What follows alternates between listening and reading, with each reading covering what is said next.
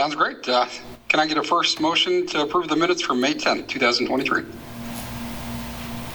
Commissioner Kelly, motion to approve. Thank you, Commissioner. And a second. Christina Gentry, I second. Thank you. And we'll just go down the line. Brad Burnside on the minutes. Yes. And let's see. So the next one would be Christina Gentry. Yes. Okay. Patrick Kelly. Yes. Kate Lorenz. Yes. And I'm a yes. Okay. So passed 5-0. Next order of business is Heartland Community Health Center for to obtain a sales tax exemption on construction materials for a new facility at 1312 West 6th Street. Yeah, so staff is just going to go over our report really quick, and then we'll let Heartland come up and give their presentation. So just a review of the technical report. So this project is to support the new construction of a resource and service facility directly adjacent to Heartland's current facility. The address will be 534 Michigan. Apologies. 534 Michigan Avenue. The total capital investment for the project is $2.6 million with approximately 17 new jobs within the first 2 years, ranging from $40,000 to $90,000 in salary. They expect the project to start in September of this year and finish a year later in September 2024.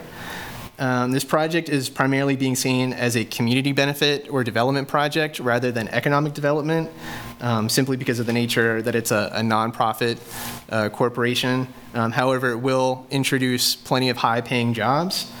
The estimated sales tax savings from the IRB exemption is approximately $372,000 based on construction estimates. But that is also a kind of max savings if they were to purchase every single material and product in the city of Lawrence, with the city's portion of that savings costing about $62,000. And then staff is also recommending a waiving of the city's origination fee for those bonds, as they are a designated nonprofit organization, with that fee being around $16,000. So with that, I'll go ahead and let Heartland come up and present. Let's go ahead and switch this over. Am I going here? Yes, you'll use that podium. Perfect.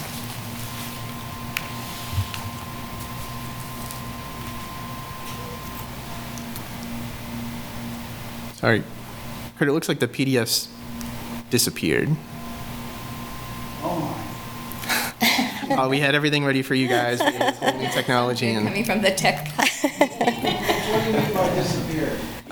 like I can't access them on the screen for some reason. In that one? Through the shared screen, yeah. Oh, really? Okay. Oh, there's, okay. You can do it. Sorry about that. Oh, did that just, I'm not trying to change it. If you need help, I can help. no, sorry about that. We'd had everything set up and we thought it was going to go off at a hitch. I apologize. No worries. It's to help save us. Oh, here, Kurt, I got you. Okay, all right. Not trying to. Nope. Am It's I- also very hard to, yeah. Yeah. Am I advancing my own slides? Yes, and it should work either with the mouse or with the arrows. Okay. Perfect. Okay, you're all set. Okay, great. All right. My name is Julie Brandstrom. I'm the CEO at Heartland Community Health Center. I joined Heartland in August of 2022 as part of the merger with Douglas County Dental Clinic. And I previously spent 15 years working at Douglas County Dental Clinic as the executive director. I wanted to start out today with just a brief background about Heartland. Heartland received its federal FQHC designation about 11 years ago, and I think one of the most significant things to understand about Heartland's designation as a federally qualified health center is that it brings more than $2 million of federal resources annually to our community expressly for the purpose of providing. We've lost audio. Sorry about that. All right, so it brings more than $2 million of federal resources annually to the community, expressly for the purposes of providing health care to underserved populations. We have about 160 employees currently in 2 clinic locations. I'm not able to advance slides now. There we go. So we employ about 160 people. We work in 2 clinic locations, and we're really an organization that is made up of 4 different organizations from the community. Those organizations are the Douglas County Dental Clinic, Healthcare Access Clinic, and Panda Pediatrics Clinic. Our organization has experienced tremendous growth over the past 3 to 5 years, beginning with the merger between Heartland and Healthcare Access in 2018, and then Douglas County Dental Clinic in 2020, and 4 months later, the acquisition of Panda Pediatrics in January of 2021. We also moved into our current building located at 1312 West 6th Street in October of 2021. And this has been a really amazing space for our staff and our patients to receive care. In this space, we have 32 primary care exam rooms, 14 dental operatories, 6 behavioral health rooms, and a pharmacy and a food pantry. As I previously mentioned, Heartland has grown significantly in the past 5 years, and in 2022, we had 20,358 unique patients at the health center and provided 64,520 appointments during that time. Heartland is unique in that we offer an integrated care model, providing medical, dental, behavioral health, and psychiatry, as well as pharmacy and enabling services under one roof. We know that often mental health conditions will present in the primary care exam room, and we frequently use this as an opportunity to make a warm handoff to a patient into behavioral health or into psychiatry. In 2022, Heartland provided mental health services to almost 4,500 patients. 1,437 of those were children under the age of 18. Because there has been a lack of access to psychiatry services for both adults and children in our community, our pediatricians and our family medicine providers have been managing psych meds for our patients for over a year. ECRI, which is an independent global authority on technology and safety in healthcare, has named the pediatric mental health crisis as the #1 top patient safety concern for 2023. So we currently have 2 LSCSWs, behavioral health consultants essentially, that are embedded into our pediatric practice in the Panda building. And one of those individuals is also a registered play therapist. Again, the primary care setting is really a place where behavioral health needs are often first identified. So having the opportunity for a warm handoff is a really effective way to facilitate patients into care. But because of this great need for access to pediatric psychiatry services, Heartland has recently hired Dr. Nick Evangelides, and he is a board-certified child psychiatrist who will be relocating to our community from Manhattan this August. And this new hire also helped to inform the best possible use of the first floor clinical space that will be a part of this new building at 534 Michigan. And that's the project that I'm here to speak about today. We plan to break ground this fall on an 8,000 square foot building on land that we purchased from LMH last year. This land is adjacent to our current building on 6th Street, so it will create a campus, if you will, that is convenient for our patients to access care and convenient for providers to go back and forth between the 2 locations. 4,000 square feet on the first floor, as I said, will be dedicated to psychiatry and behavioral health. The decision to dedicate this space to psychiatry and behavioral health was intentional and was in direct response to our community's need for access to care. We are intentionally designing this space to be trauma-informed and a space where our patients will feel comfortable and safe accessing care. We'll have 8 therapy rooms for adults and children, as well as a large multi-purpose room where we can offer group therapy, cooking and nutrition classes in collaboration with Just Food and our Care Cupboard, which is our food pantry, as well as other community programming. This building will also provide 4,000 square feet on the second floor of much-needed administrative space for upcoming projects that Heartland has, such as bringing our billing in-house. We currently outsource that, and we'd like to bring it in, as well as a centralized call center. With the rapid growth that I talked about before of clinical services through these mergers and acquisitions, we desperately need the administrative infrastructure to support the operations of our organization. And so the offices on the second floor are also really important to us. This project leverages $580,000 of federal grant funds awarded to Heartland in late 2021, and these federal dollars need to be spent by September of 2024. We really appreciate the opportunity to come and speak to you today, and appreciate your consideration of the IRB sales tax exemption, and happy to stand for questions if you have them. Thank you very much, Julie. Does anybody have any questions for Julie? I do. This is Christina Gentry. Hi, Julie. Thank you Hi. for that presentation. I'm really impressed by all the work that Heartland does and contributes to our community. Thanks. This is a question that kind of just dives into the services that you provide for our community as you see going forward into 2024. Since the transition of the Lawrence Douglas County Public Health Community Resources, Heartland has become like one of the major resources for all reproductive health and family planning needs for most, especially those requiring sliding scale fees and assistance with paying and fees Yes. associated to that. Could you tell us a little bit more about Title X as the health department is phasing out of these services, and how will this application for economic development assistance aid our community needing sliding scale fees to obtain meeting family planning resources? Sure. So as you mentioned, Heartland will be taking over the Title X funding, and I think the one important thing to recognize is that Title X really is just a funding mechanism to support family planning services, and that was a grant that the health department previously held for a long time.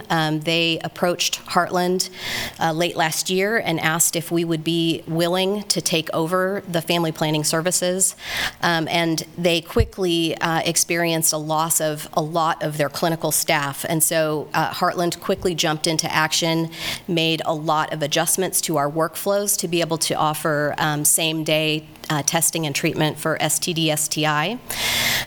We recently just found out that we were awarded the grant through KDHE. The grant year starts July 1. We anticipate, while we will be providing all of the family planning services at Heartland, that we will not actually start taking advantage of the grant funding until October 1st.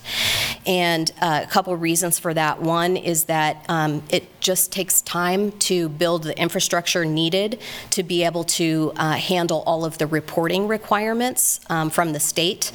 The clinical piece is not the complicated piece, it's the administrative burden behind being able to offer those discounted fees and sliding scale to patients who qualify for those services. So again, the IRB sales tax exemption is important to Heartland because it just helps us save money on this construction project. And as I'm sure most people know, Heartland is a nonprofit organization, and we work really hard to stretch all of our resources, both through city and county, as well as state and local government and federal dollars, as far as we can to reach and help us as many patients as possible. We anticipate that we will serve as many or more patients than the health department previously served through family planning. We have already seen an uptick in the services that we're providing. And we're in the process now of recruiting a provider and care team that would be strictly focused on providing Title X family planning services, as well as some walk-in primary care. Thank you. Welcome. Hi, Julie. This is Commissioner Kelly. Just a couple quick questions. Thanks for your presentation. And I really appreciate your leadership in bringing psychiatric care, especially for children, to Douglas County. So thank you. Douglas County is happy to help support that. So well done. One of the things I'm thinking about this request is the cost to government, city and county. And just so that the public can hear, and you may not have it off the top of your head, but how much money do you receive in county funding already? So my understanding is that we currently are receiving $207,000 from the county for our MAT program. And then the county also just approved I think it's $120,000 as a supplemental through the psychiatric supplemental funding that is actually helping us bring Dr. Evangelides to this community.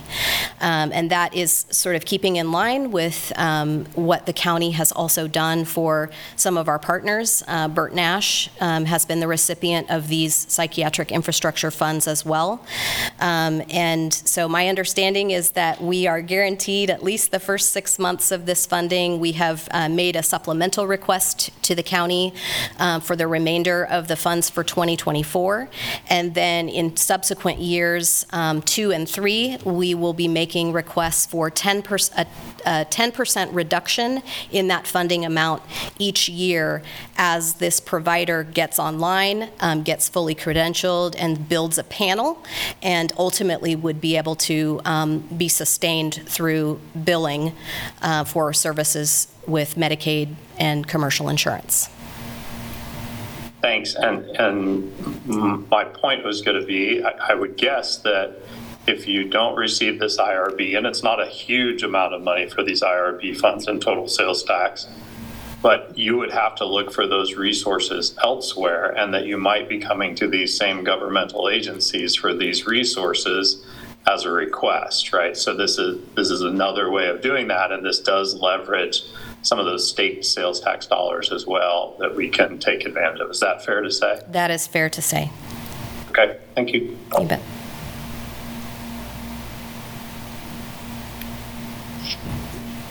Is there any other questions for Julie?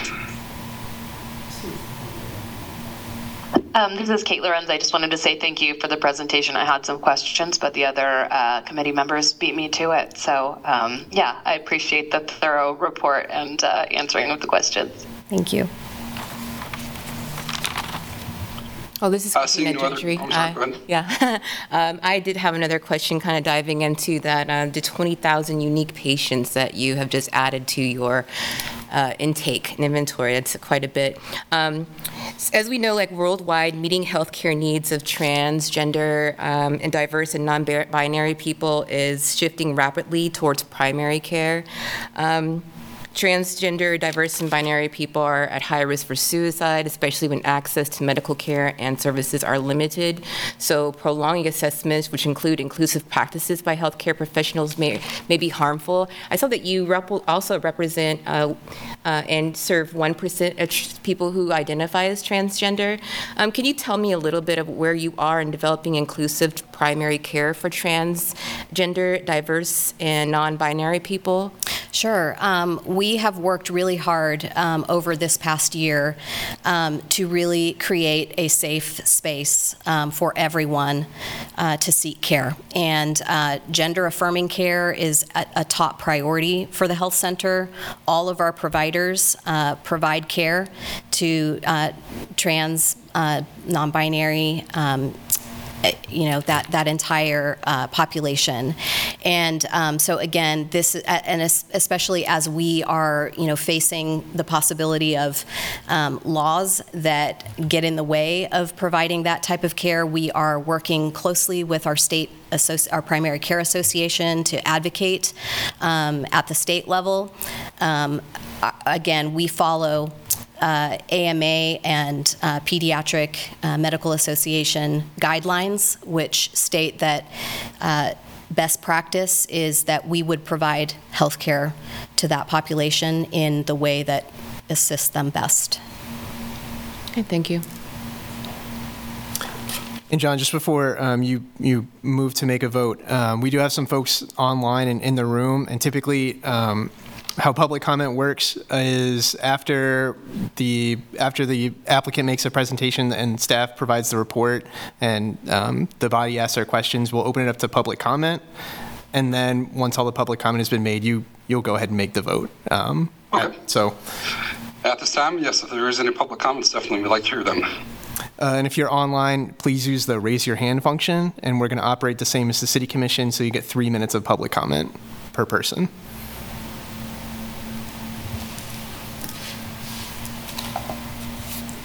Okay, John, I don't see any in the room, and Wait, I thought I had to wait for the Somebody in the room? Nobody online? I don't see anybody online raising their hand, so of course, go ahead and make your public comment. Mm-hmm.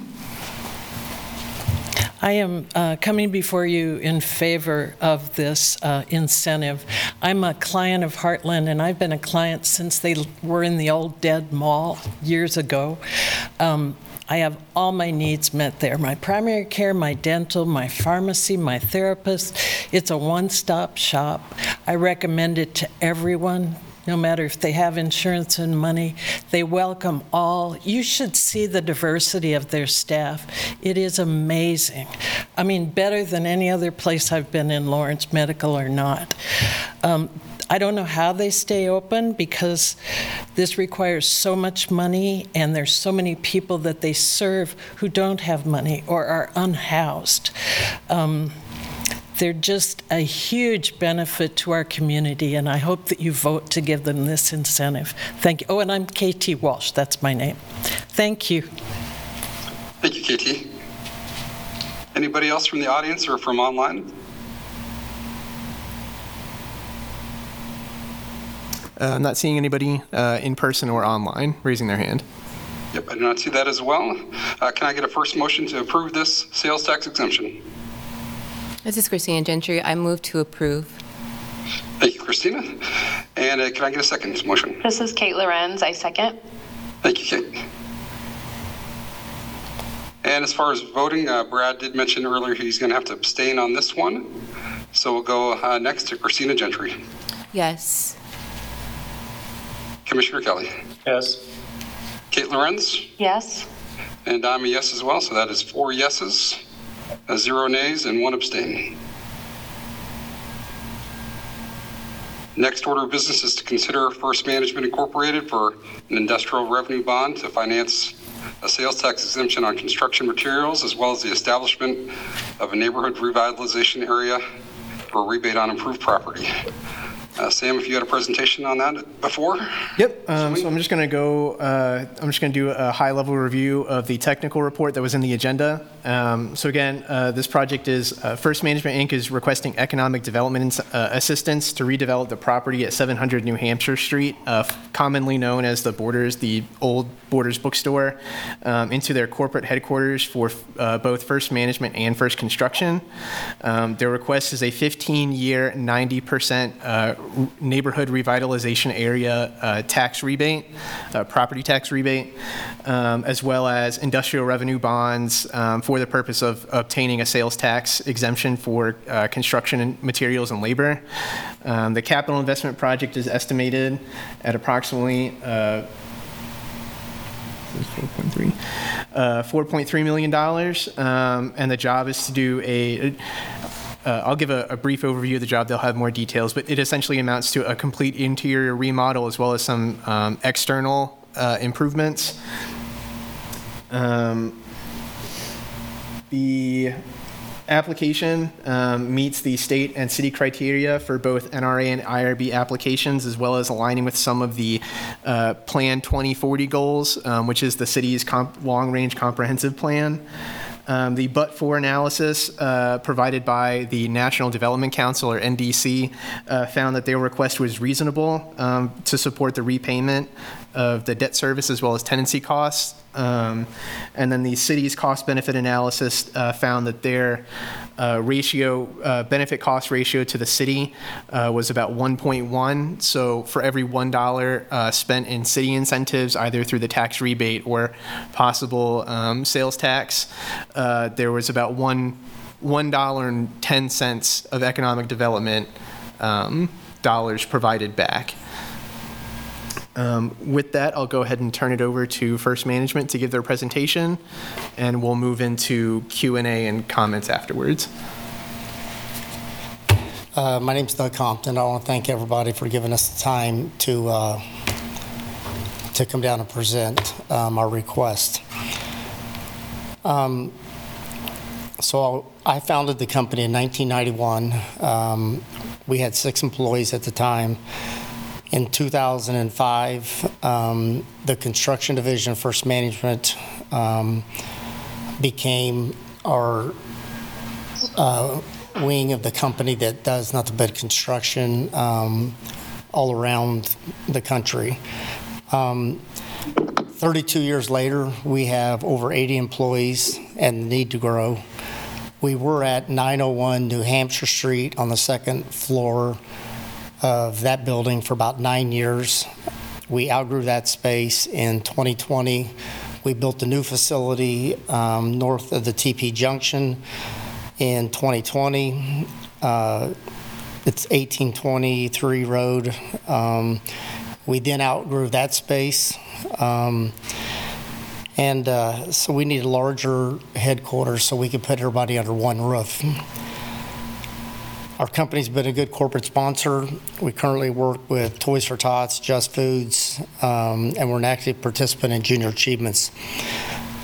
So I think the next slide shows the existing Borders bookstore that's been set and empty for almost 13 years. And I think we've owned it that whole time.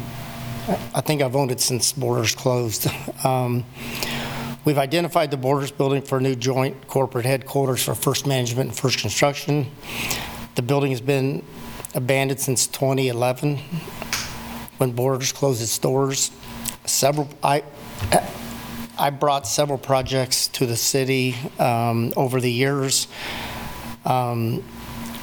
but none of them came to fruition. We had some grocery stores looking at it. We were at one time going to build up on that location and do retail on the first floor and apartments on the second floor. That didn't happen, and so our need came along to go from 22 offices to 44 offices. And so since I already owned the Borders bookstore, we all want to be back downtown. That's one of the reasons why not only did we outgrow our space in North Lawrence, but we wanted to be back downtown. Slide 3 is the block overview. As you can see, we currently take up almost a half a city block. Besides the building, we have about 100 parking spaces for the building. The building sits on the northwest corner of 7th and New Hampshire Street. Slide 4 is the livery stable wall was preserved and incorporated into the building when Borders was built. That was a major request on behalf of the HRC in the city. As you can see in the photo, the wall is in poor condition. We intend to preserve the wall and make needed repairs. Slide 5. This is become a target for graffiti and vandalism. Slide 5 shows you the existing interior that is basically how it was left when Borders vacated the building in 2011.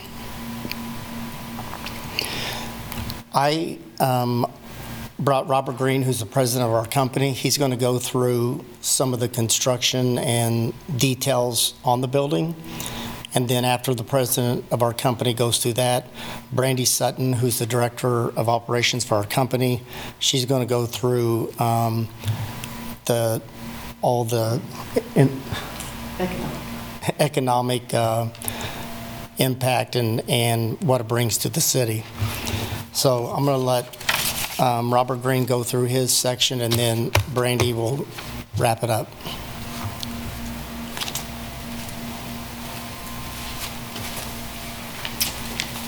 Hi, everyone. I'm Robert Green, President of First Construction. As Doug was saying, the building's been vacant since 2011, and we're really essentially taking a blighted building and giving it a facelift. Some of the things that we're doing is cutting some new windows into the building without really losing the character or changing, the use of it. The benefits of that is that it's going to allow, more natural light into it, and then that in turn runs into being able to use sustainable fixtures, lighting. Then we use lower water flow plumbing fixtures. As that'll be part of the restoration. Also, we'll do whole new the mechanical system, which will be much more efficient.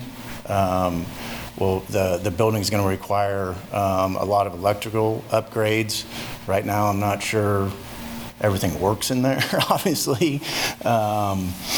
One of the things that was important to us as we continue to grow is we want to find a place where we can stay forever, we hope. But so what we done is we worked with the architect and was able to create a second floor mezzanine to where we can put more offices. The benefits of that is we're creating more usable space for offices, and we're not having to change the footprint, change any encroachments or easements, and it's able to allow us to continue to grow. As Doug mentioned, part of it was important to us was to kind of keep some of the historic relevance of the livery wall. It's badly deteriorated now. There's going to be some costs into saving it, but we think it's important to take this opportunity to preserve some of the historic significance of that wall.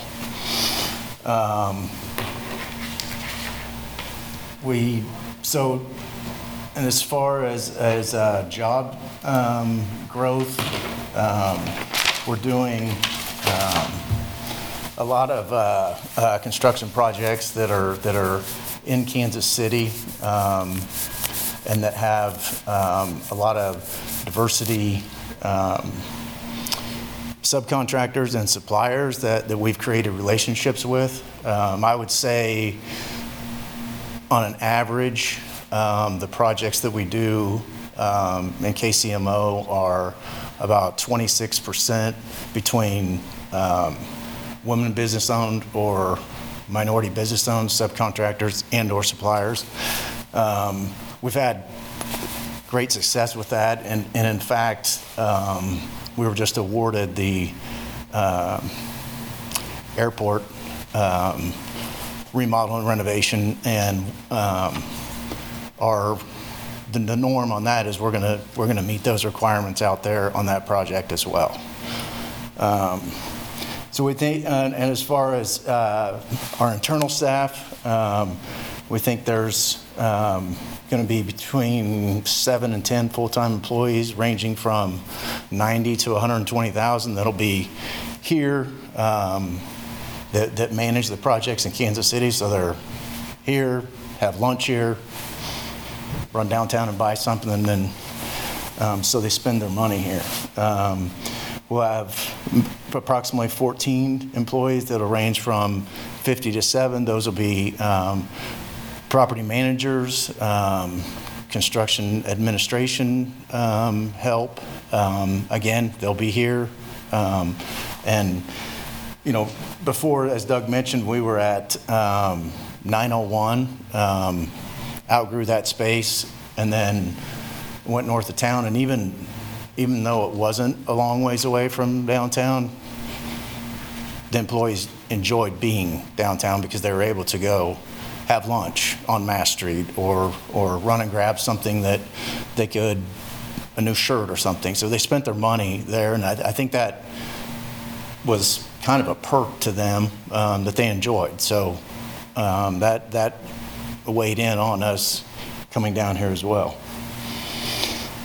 And back to the building, we're not changing anything. The existing brick, we're going to tuck point it, preserve the exterior look. We're going to give it, again, cut in some more windows, a complete new roof, and then I don't know that it'll be completely LEED, but it'll be energy efficient mechanical systems and fixtures in it. Any questions?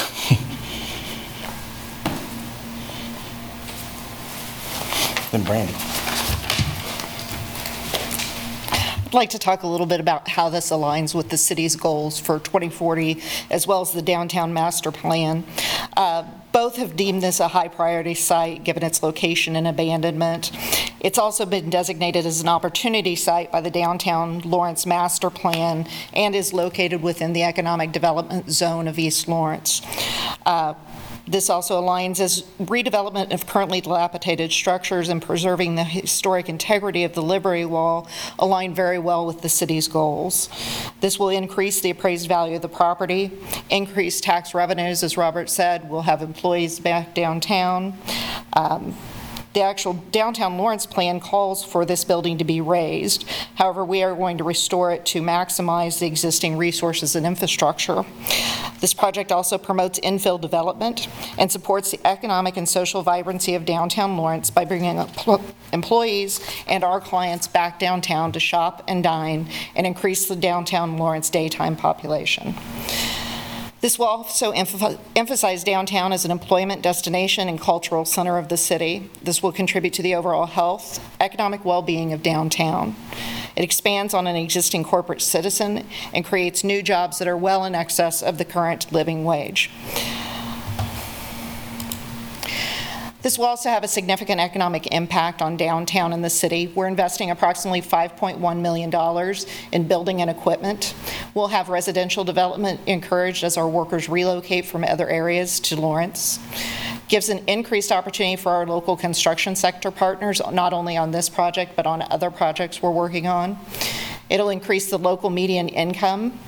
It increases sales tax revenue, as we've already discussed, plus it will bring the sales tax which we pay on our maintenance goods and construction goods that are shipped to Lawrence, as currently those were being taken out of the county and did not have city sales tax applied to them.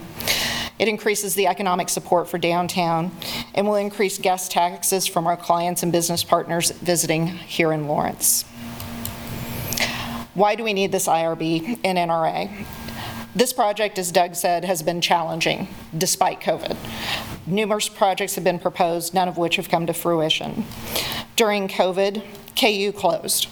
First Management's revenues are based on management fees and maintenance fees, which are based again on occupancy and rent revenues.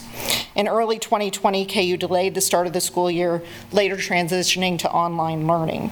Large numbers of students chose not to return, resulting in unprecedented vacancy rates for our properties. This has resulted in large losses for First Management. It wasn't until August of 2021 that KU announced they would reopen.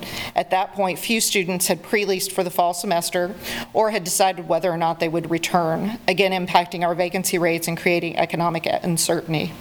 For First Construction, the COVID epidemic resulted in delayed projects, increased material prices, supply chain delivery issues, and lack of available labor. While both companies have started to come into income stabilization, they suffered significant losses during that period, and which impact our ability to invest in growth and expansion. Economic recovery is happening. However, we are going to need that for operation capital and to add employees and funds for operations. First Construction is currently contracted to build millions in projects that are going to generate sales tax, income tax, and real estate taxes.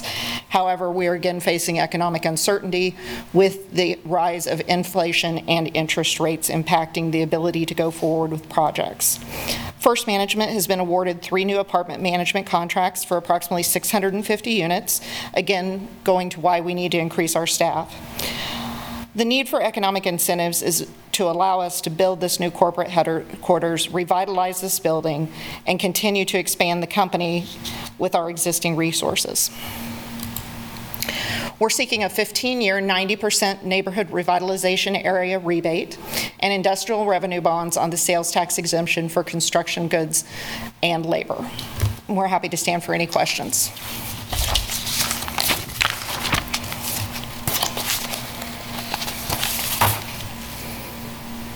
Thank you very much for that presentation. Any questions from the group?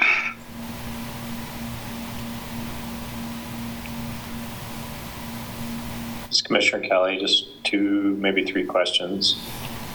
First question is, how long have you owned this building?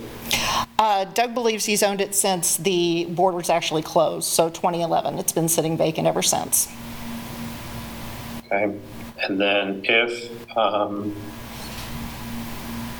you don't move into this location, will you not be hiring those additional employees? We have no room to put them. I don't know what we would do. I don't know that we would be able to. These are jobs that have to physically be present. We can't use remote workers for these positions. And there's no available commercial real estate in the city of Lawrence? So this is the only option you have? It's the only option we've been able to locate that would be feasible to retain all staff in one location.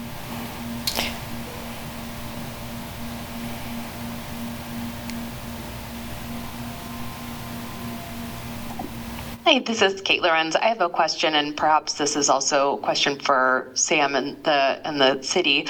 But if the company was to outgrow the space again with the unprecedented growth it's experiencing, what would happen to the specifically 15-year NRA in that case if the purpose were to change or the property were to be sold?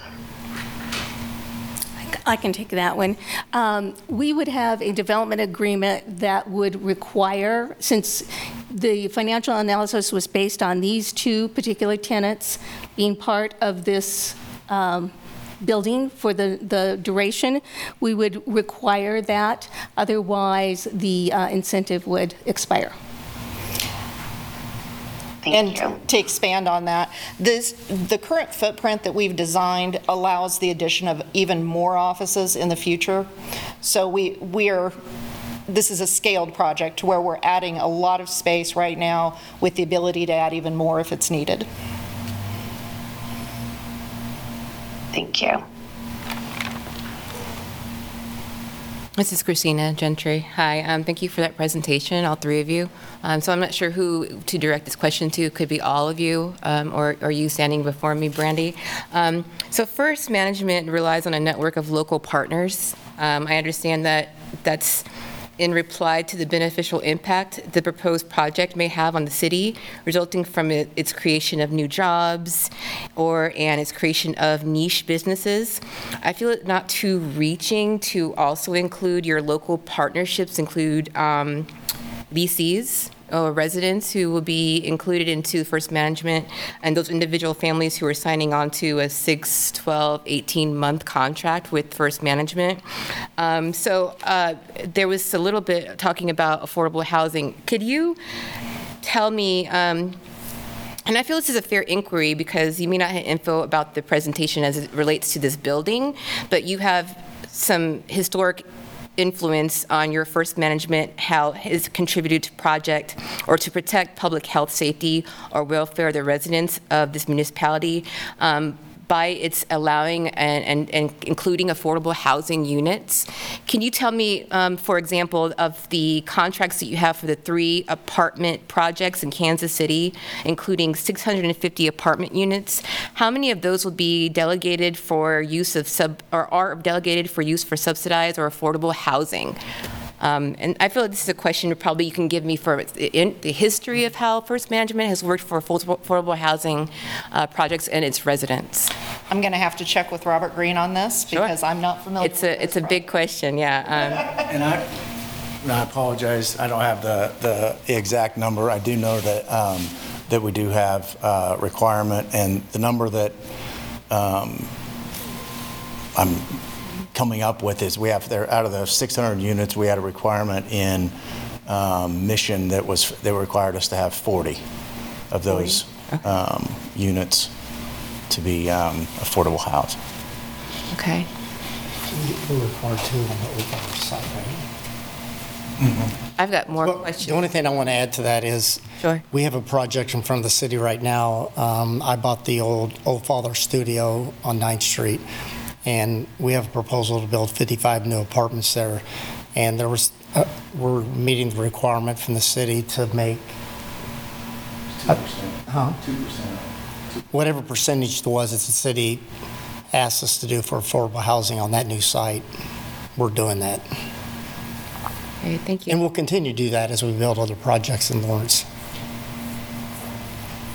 Yeah, and I'll just continue because I know that there might be more questions too coming from public, but this hits on, all of the things that we prioritize here at the PRC as far as like having a high priority site. It's infill project, it's expanding on resource capacity. I'd like to talk a little bit about the environmental info because as I read through the application and took out some of the information, I didn't see there's an answer that was talking about the environmental information. So could you please describe anticipated negative environmental impacts and the what would be the remediation efforts that would be impacted or be used by you in your First Management? For remediation efforts, we will be employing recycling through the construction process to try to recycle as many goods as possible. There won't be much to be recycled as we're using the existing windows. We're going to reuse the exterior of the building. The waste of this project will be very low and minimal. We also are putting in recycling centers for our employees. For example, we put in water bottle filling stations to encourage our employees to use water instead of plastic bottles. Those are just some of the examples of what we're doing to encourage recycling within our own company, as well as what we're doing for the job site. Okay, thank you. I'll pause here and see if there's other members who have questions.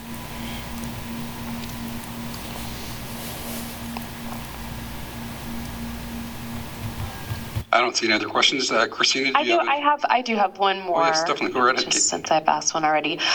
One of the questions actually that we received in public comment was about the miscellaneous taxes and user fees in the cost benefit summary. And that was, I think, $149,060. And I did look through and to see if I could figure out more information on my own through the packets and material about what that would be. But I was just hoping that someone could fill me in a little bit on the details of what that would entail and what that's based on. Brett, do you have that? It's on page 65 of the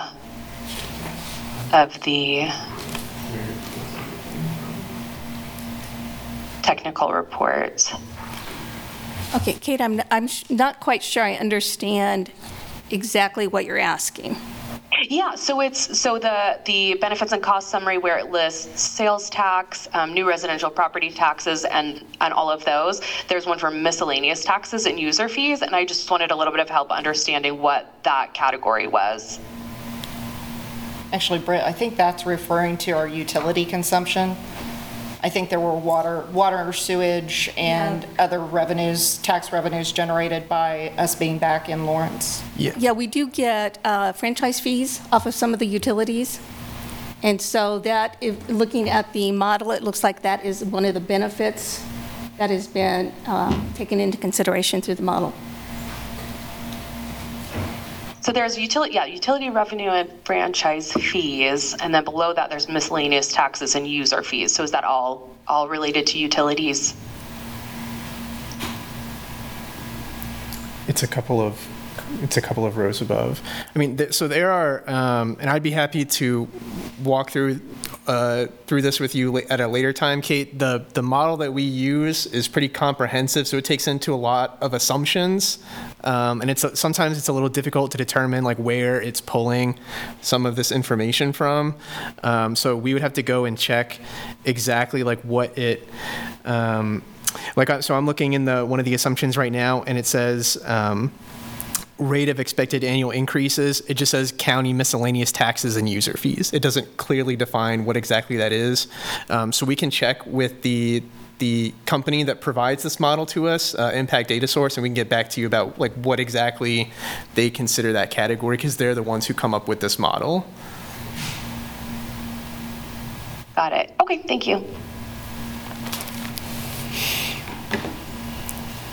Any other questions from the committee? Yes, I have another question. This is something that I hone in on because as we're talking about residential development, as we're talking about your agents, having their agents be in one space and having your unit be accommodating to all of your staff that accommodate and will be also be utilizing downtown Mass for their needs and have it be convenient for them to be working and living in a place where they also integrate into the community. I wanted to ask some questions specifically on how your agents' interactions with their residents and how and what that looks like as a person who's never used First Management, but like if I were eventually going to be a person who's a leasee, I would do some Googling of how your management and staff treat their residents, how my living there and experience would be maybe somehow beneficial as I would look at other people's reviews and experiences with First Management companies. So that's where I'm going to come from right here with this. So in Googling your company and under public reviews, there were 83 folks submitting responses to their personal experience living underneath and experiencing First Management agency. And so I know that people at any point can just put down their reviews and it could be fair or not fair, but in 83 reviews, I feel like there was quite a bit that were negative. There were some that were positive coming from your residents who are leasees, who are, we have already established, contributors to your business. So there was some, I'm going to just kind of quote a few, living there 4 months ago, who said First Management is not the kind of property you want to rent from. And then there was also public input that says that First Management towed my car repeatedly and refused to pay. 7 months ago, one of the residents who rented from First Management said they charged me extra $50 a month for my entire lease without telling me. And then 4 years ago, someone wrote that there's no real issue until move out. It took a month and a half to get my security check deposited to me, and I asked at 30-day mark the legal deadline for receiving a check, and they told me it had been posted and there was nothing to be done about it. I feel like, renters have rights to understanding how their leasing and agents are going to be treating them and understanding that this is a property they're building into. So I think it's fair to ask the question about your leasing and leasing agents and to understand what kind of customer relations that are training that you give your agents to kind of make sure that there is a good standing and strong standing relationship that you've built with your clients who are leasees and with your agents that we're trying to accommodate to be downtown and to shop and to continue building our economic growth. What are you doing as far as training those agents to be great public relations initiators for our community? One of the things that we do with all staff, and it's a pretty regular basis, is we do train in fair housing. We do train on how to handle diverse tenants and to meet their needs. For example, we do train our maintenance staff regarding needs of those of the Muslim community who may not permit a male maintenance worker into their unit without another male being present. We try to address all these things and make sure that our staff is sensitive to the various needs. When we see these kinds of negative reviews, the first thing we do at a corporate level is reach out to the staff and go, do you know who this is and what is going on? And then we attempt to reach out. We use maintenance surveys with all of our work orders to to try to see, are we meeting our clients' expectations? And if we're not, we have a maintenance administrator whose job is to reach out and find out what the issue is and how we can resolve it. I think our number one goal, obviously, if we don't have happy tenants, we don't have customers. And making sure our staff understands that we are a customer service business. We're not just here to take their rent. We're here to make them have a good and happy living experience. The one thing I would add to that is, have we made a mistake here and there? But I don't think we'd be as successful as we've been over the last 35 years and 100% occupied right now if we weren't taking care of our customers or our residents. You mentioned about cars being towed. We do that to protect the residents that currently live in the buildings. We give the residents that live there a parking permit. We have a contract with a security company that patrols all of our parking lots every night. And if cars do not have permits to be living at that location, yes, they do get towed. I don't think that happens that often because I would know about it. But most of our tenants will visit our downtown location. I mean, even though we moved from 901 to North Lawrence, we've maintained a leasing office downtown. I mean, I own enough buildings en masse that are empty that we just used the former Lululemon building. Our leasing office was down there for the last year or so in the Lululemon building. They'll be moving over to us with where we're at now. The only thing I'm going to say is that this will be a big shot in the arm for downtown Lawrence. I mean, it desperately needs some positive and some good things to happen in downtown. And a building that's been blighted now for 12 years, and for us to bring another 80 employees back downtown Lawrence and have everybody under one roof, I think will provide even better customer service than us being split up in 4 different locations right now. But we have thousands of residents, so Sure. I wish we didn't have 80 negative reviews, but as Brandy said, we do surveys with our residents all the time. And I don't think we'd be 100% occupied if we weren't doing something right. Thank you. Thank you. Any other questions from the committee before we go to online and in person? Just real quick, John, Britt was able to find an answer to Kate's question regarding the miscellaneous taxes and user fees. So I'm reading from the user guide that the company provided us, so I'm just going to read verbatim. The model estimates as many revenue sources directly based on the spending and taxable property associated with the project. However, the city and county will collect additional miscellaneous taxes and user fees beyond those itemized directly in the model. The model includes an assumption for additional revenue collected from 1, new residents moving to the community on a per household basis, and 2, new businesses on a per worker basis.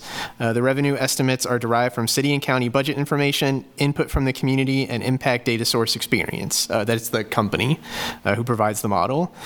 Tables on the following pages illustrate these miscellaneous user fees, and there's some additional information that I could probably send out to everyone regarding, I think it's like some examples or how exactly they calculate some of these things. So I'd be happy to send that up. Great, thank you. I appreciate that follow-up. Mm-hmm. And Sam, does it matter if we do as far as the online participants or the in-person first? Let's just do in-person first. Okay. Kate, you have in-person comments first.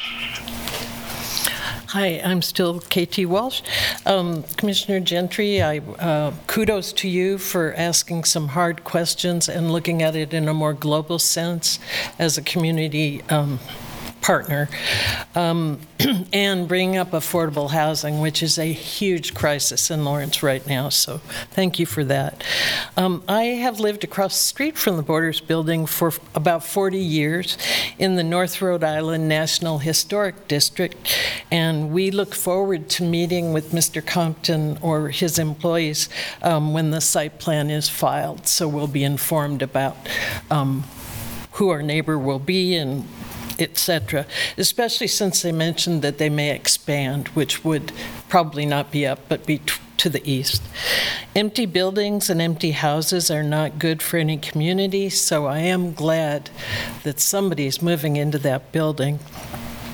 My biggest concern about the NRA request is the effect on the school district, which, speaking of crisis, we are in a real crisis in our school district. They're closing schools every year. More will be closed next year.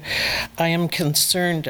Reading the figures, it said $294,515, and I'm not sophisticated about finances, but it concerns me if that affects the school district. And finally, and I'm very happy they want to save the North Wall. I've been pushing for that for 30 years. I also wanted to inform you that there's a new organization in town that just presented to the East Lawrence Neighborhood Association named Black 30, and they are young people, and one of their focuses is publicizing people of color in Lawrence and Douglas County that have businesses. And they have a big membership already. They're having a business mixer this coming week. Go to their website, Black 30, or their Facebook page. It might help anyone, Mr. Compton, anybody building in this community, because a lot of the things that you'll need to build can be purchased right here. Thank you. Thank you very much, KT. Any other comments in person? I don't see any in person, so we'll move to online, and we'll just go down the row in the way that I see it. So let's go with Lena Mose. Yeah. So I just have one question. In considering the goals of the city for downtown, I'm curious what local opportunities you imagine will occur for local construction sector partners. Just curious about what that might look like. Currently already on this project, we're partnering with a local roofing company, a local HVAC contractor, as well as a local electrical contractor. So there will be local providers working on this project. We estimate between 100 and 120 jobs will be temporarily located downtown during our construction project. Thank you. A quick question for our chair. So are we going to allow public comments to ask questions directly of the applicant, or do we want them to provide public comment to us and then we can choose whether to ask those of the applicant? Sam, what would you recommend? So I guess if we're continuing to follow the model of the commission, typically the commission calls for public comment, and if there is additional questions or comments from the board that are kind of brought about by those comments, then you can ask them, but typically we don't have the applicants answer direct questions that are brought up by public comment. Okay. So if you want to follow it that way, where people continue to make public comment, and then if something sparks in your brain at the end of that and you want to ask a question, you can do it that way. That's typically how it's handled. Okay, so we could ask a follow-up in regards to something said by the public. Correct. Okay. And I guess Barry would be next. Yeah, Barry Shalinsky, if you want to go ahead. Yes, thank you. I'm Barry Shalinsky. I live at 645 Connecticut Street. I've owned this property since 1983. It is within 300 feet of the subject property. I'm concerned that if we approve this, what we're really doing is rewarding this applicant for allowing the building to deteriorate for the last 13 years. There's absolutely nothing that was an impediment or got in the way of them doing something to stabilize and rehabilitate the north wall all this time, and yet they didn't, and now we're being asked to help subsidize that. With regard to job creation, it sounds like with 100% occupancy, they've gotten over the pandemic, and that these jobs were going to be created anyway. They are needed by this company. So I think it's a fiction to say that this renovation and that these tax incentives are needed in order to incentivize the creation of jobs that were going to be created anyway. Finally, my biggest concern is use of the neighborhood revitalization incentive. As someone who's lived in this neighborhood for a long time and watched this neighborhood for a long time, I can tell you that there are two things that we really, really need. One is a grocery store. This was an ideal location for that, and for whatever reason, despite many efforts by the community, that has not come to fruition. The other thing we need is low-cost, family-friendly housing, not studio apartments, but family-friendly housing. Families are who have children are who attend schools. New York School and Central really need families. I'm very disappointed that we're not using incentives for these two types of things, but rather in this manner. Thank you.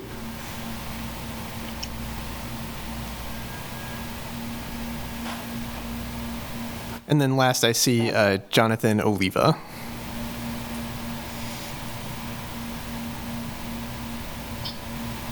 Hello, my name is Jonathan. I live in town. I rent in town, which is a better distinction. Rent prices in town have gone up by 28%, which is higher than the national average. Pretty good at your property management company. I heard they cited the pandemic as an instability, but it's kind of contradictory with the fact that you live in this building because you experience unprecedented growth. Sorry to interrupt you, Jonathan. We're having a hard time hearing you. If you could maybe speak louder, or we just want to make sure we can hear your comments. Is this better? Yes, we can hear you. Yes, thank you. Mm-hmm. Okay. Yeah, so it's just got a little bit contradictory to me. You know, you cited the pandemic as a source of instability, but you're asking for this building and for this tax break.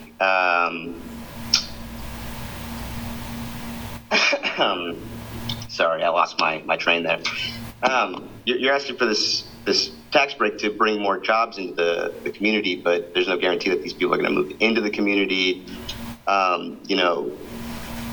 Mr. Compton himself admitted that he owned this building, so why has he not, kept up with the renovations and just let it dilapidate over the course of the last 13 years? Why has he not tried to fill it? I mean, I know there was an effort to put a grocery store and 20 units into this building. Why are we not doing that? According to Kansas Appleseed, Northern Lawrence and downtown Lawrence is considered a food desert because of lack of grocery stores. So community members don't have, access to groceries in that area, and I'm just failing to see how this is more beneficial than that. And as they said in their presentation, they're experiencing unprecedented growth, and I'm just finding it hard to square it with if a company is doing so well, why would they need a handout of, $1 million? Thanks.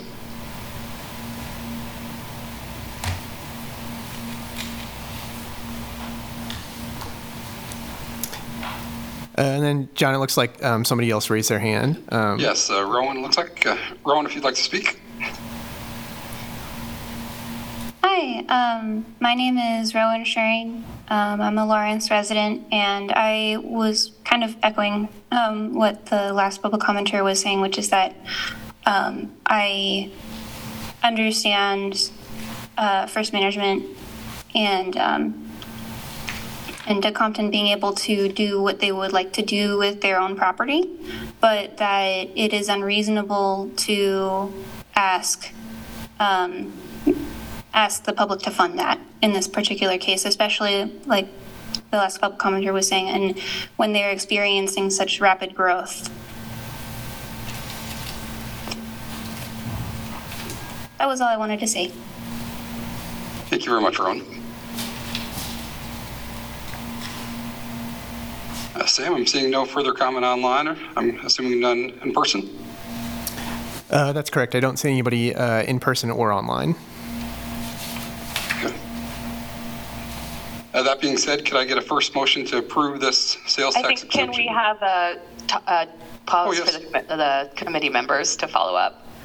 Kind of in response to, I think, one of KT's comments about the school district funding.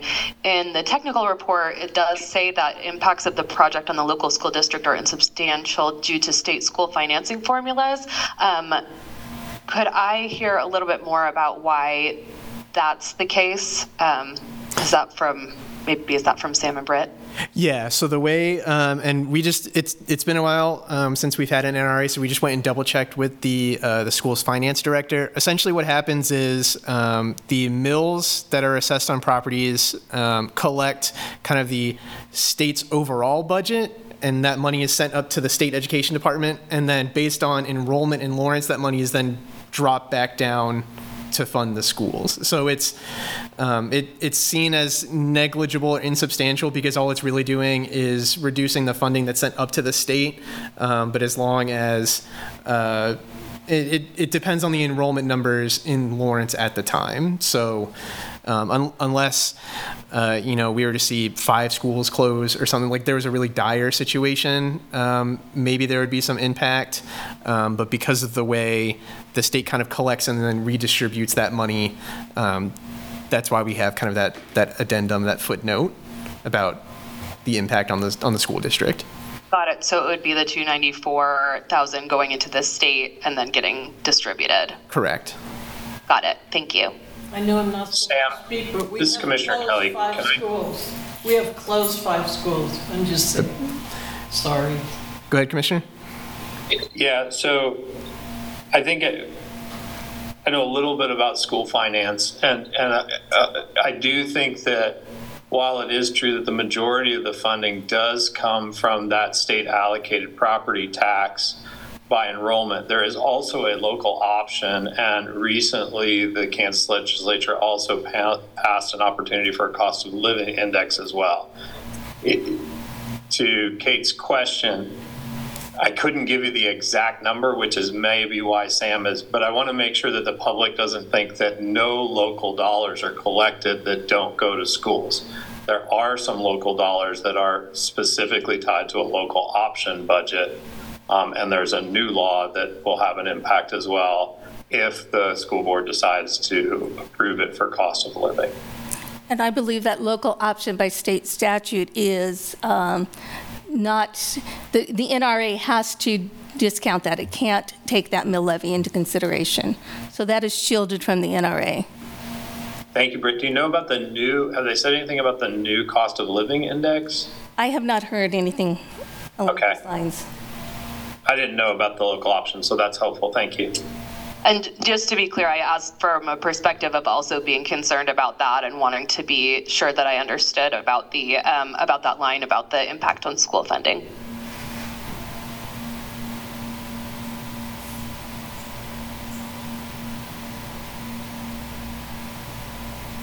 Any other comments from the committee? I had a really quick question, just kind of following through with Patrick had mentioned the school board approval pending. When does the school board vote on that? Is there any information on that, or is that just, we're just too soon to tell and what that looks like for the school board to approve the, I think it was something pending. I wrote that down. But when would the school board be voting to that impact of the budget and the mills? I would just clarify, and I'm going to let Sam speak to the actual date, but with the NRA, it has to get approval from the city, the county, and the school board. Each has to vote on their participation in the NRA, and so each of those entities will have this up for a vote. And it's pending, so we don't know that date of the vote yet? So tentatively, we have the presentation of this incentive request being brought before the school board on July 24th. That is the second, or the fourth Monday of July. Okay, thank you for that. Mm-hmm. This Commissioner Kelly, Christina, the school board just learned about this new budget authority that they can either exercise or not exercise at Monday's meeting. So I think that would be part of their budget discussions later this year. Okay, thank you, Patrick. You know, since we are an advisory committee, I do think it's important to talk a little bit about how we're going to vote, because then we're essentially advising. If we just vote without saying maybe why we're choosing to vote the way we are, I think it doesn't give enough context for city commissioners to think about.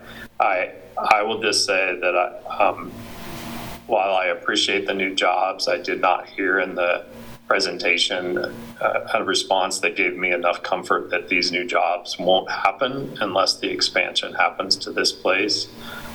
I do agree with some of the public commenters that the property owner has had this property since 2011, and to see it as being dilapidated or abandoned, having owned the property for 13 years, that's a hard stretch for me. And while I appreciate the value around infill development, you know, this is an existing property that could be used, and when you look at the numbers that are on here, $300,000 to the county, $223,000 to the city, there's a lot of services and supports across our community that could be served by those dollars. And so while I appreciate the ask and I understand the need and the desire to line it up with some of the strategic plans of the city of Lawrence, for me personally, this is not compelling to approve this request.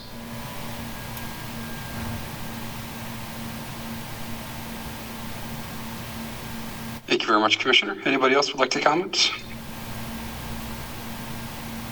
I would say, yeah, I appreciate Commissioner Kelly's desire to be a little bit more forthcoming with the committee members' thoughts and considerations.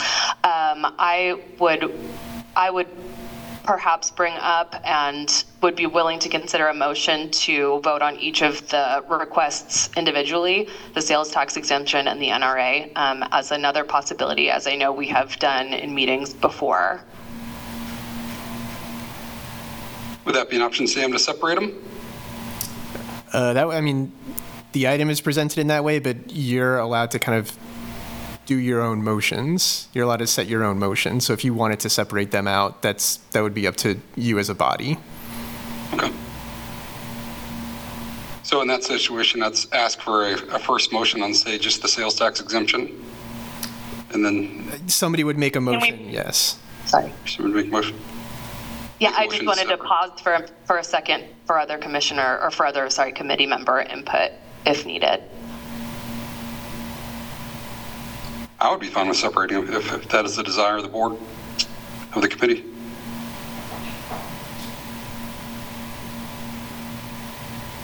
This is Christina Gentry. I am also in agreement of separating the issues and voting on either one, as well as providing context as to our answer.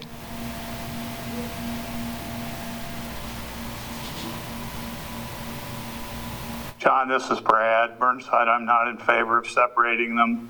And so sounds like I don't have enough people with like mine, but that's my position. Okay. In this case, I would like to separate them if we could. Can I get a first motion on the sales tax exemption to approve?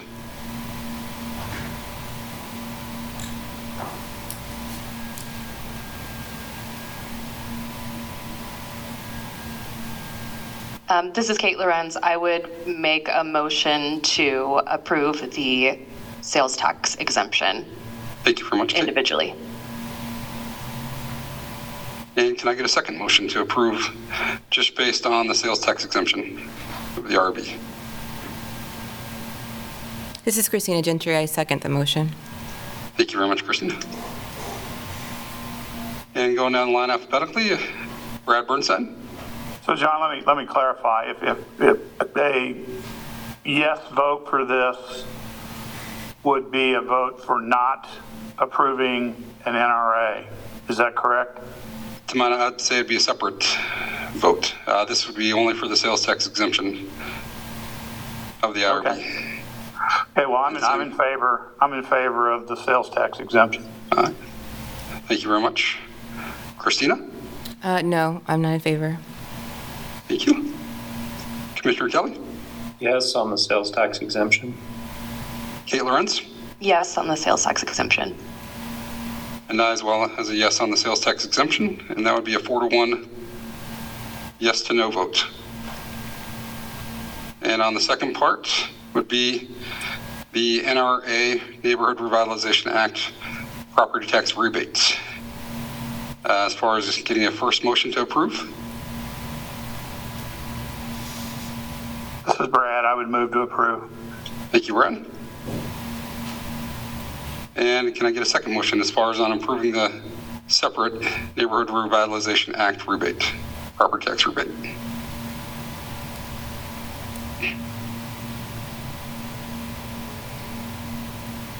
Sam, it is my assumption I'm not allowed to make a motion as far as, or approve a motion, is that correct? No, I don't think there's any issue with you making a second. Okay. Well, in that case, I would like to be the second motion as far as on that. And then we'll go down the line again. Brad Burnside, this is on the separate Neighborhood Revitalization Act rebate. I'm in favor of the rebate. Christina Gentry? No, I'm not in favor. Thank you. Commissioner Kelly? No. Thank you. Kate Lorenz? No. Thank you. And I'm a yes. And it is a 2-3, 2 ayes to 3 nays decision on that one.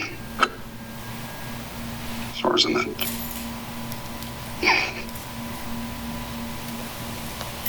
Let's see, Sam, is there any comments as far as public comment, as far as on agenda item number 3? Yeah, so at this time, you would call for public comment for items not on the agenda. So, okay. Is there any public comments for anything not on the agenda for up to 3 minutes to speak? Seeing no further comments? Yeah, I was just saying. Sorry, go ahead, John. Seeing no other further public comments, this meeting is adjourned. All right, thank you, everyone. Thank you for your time. Thank you, everyone. Thank you.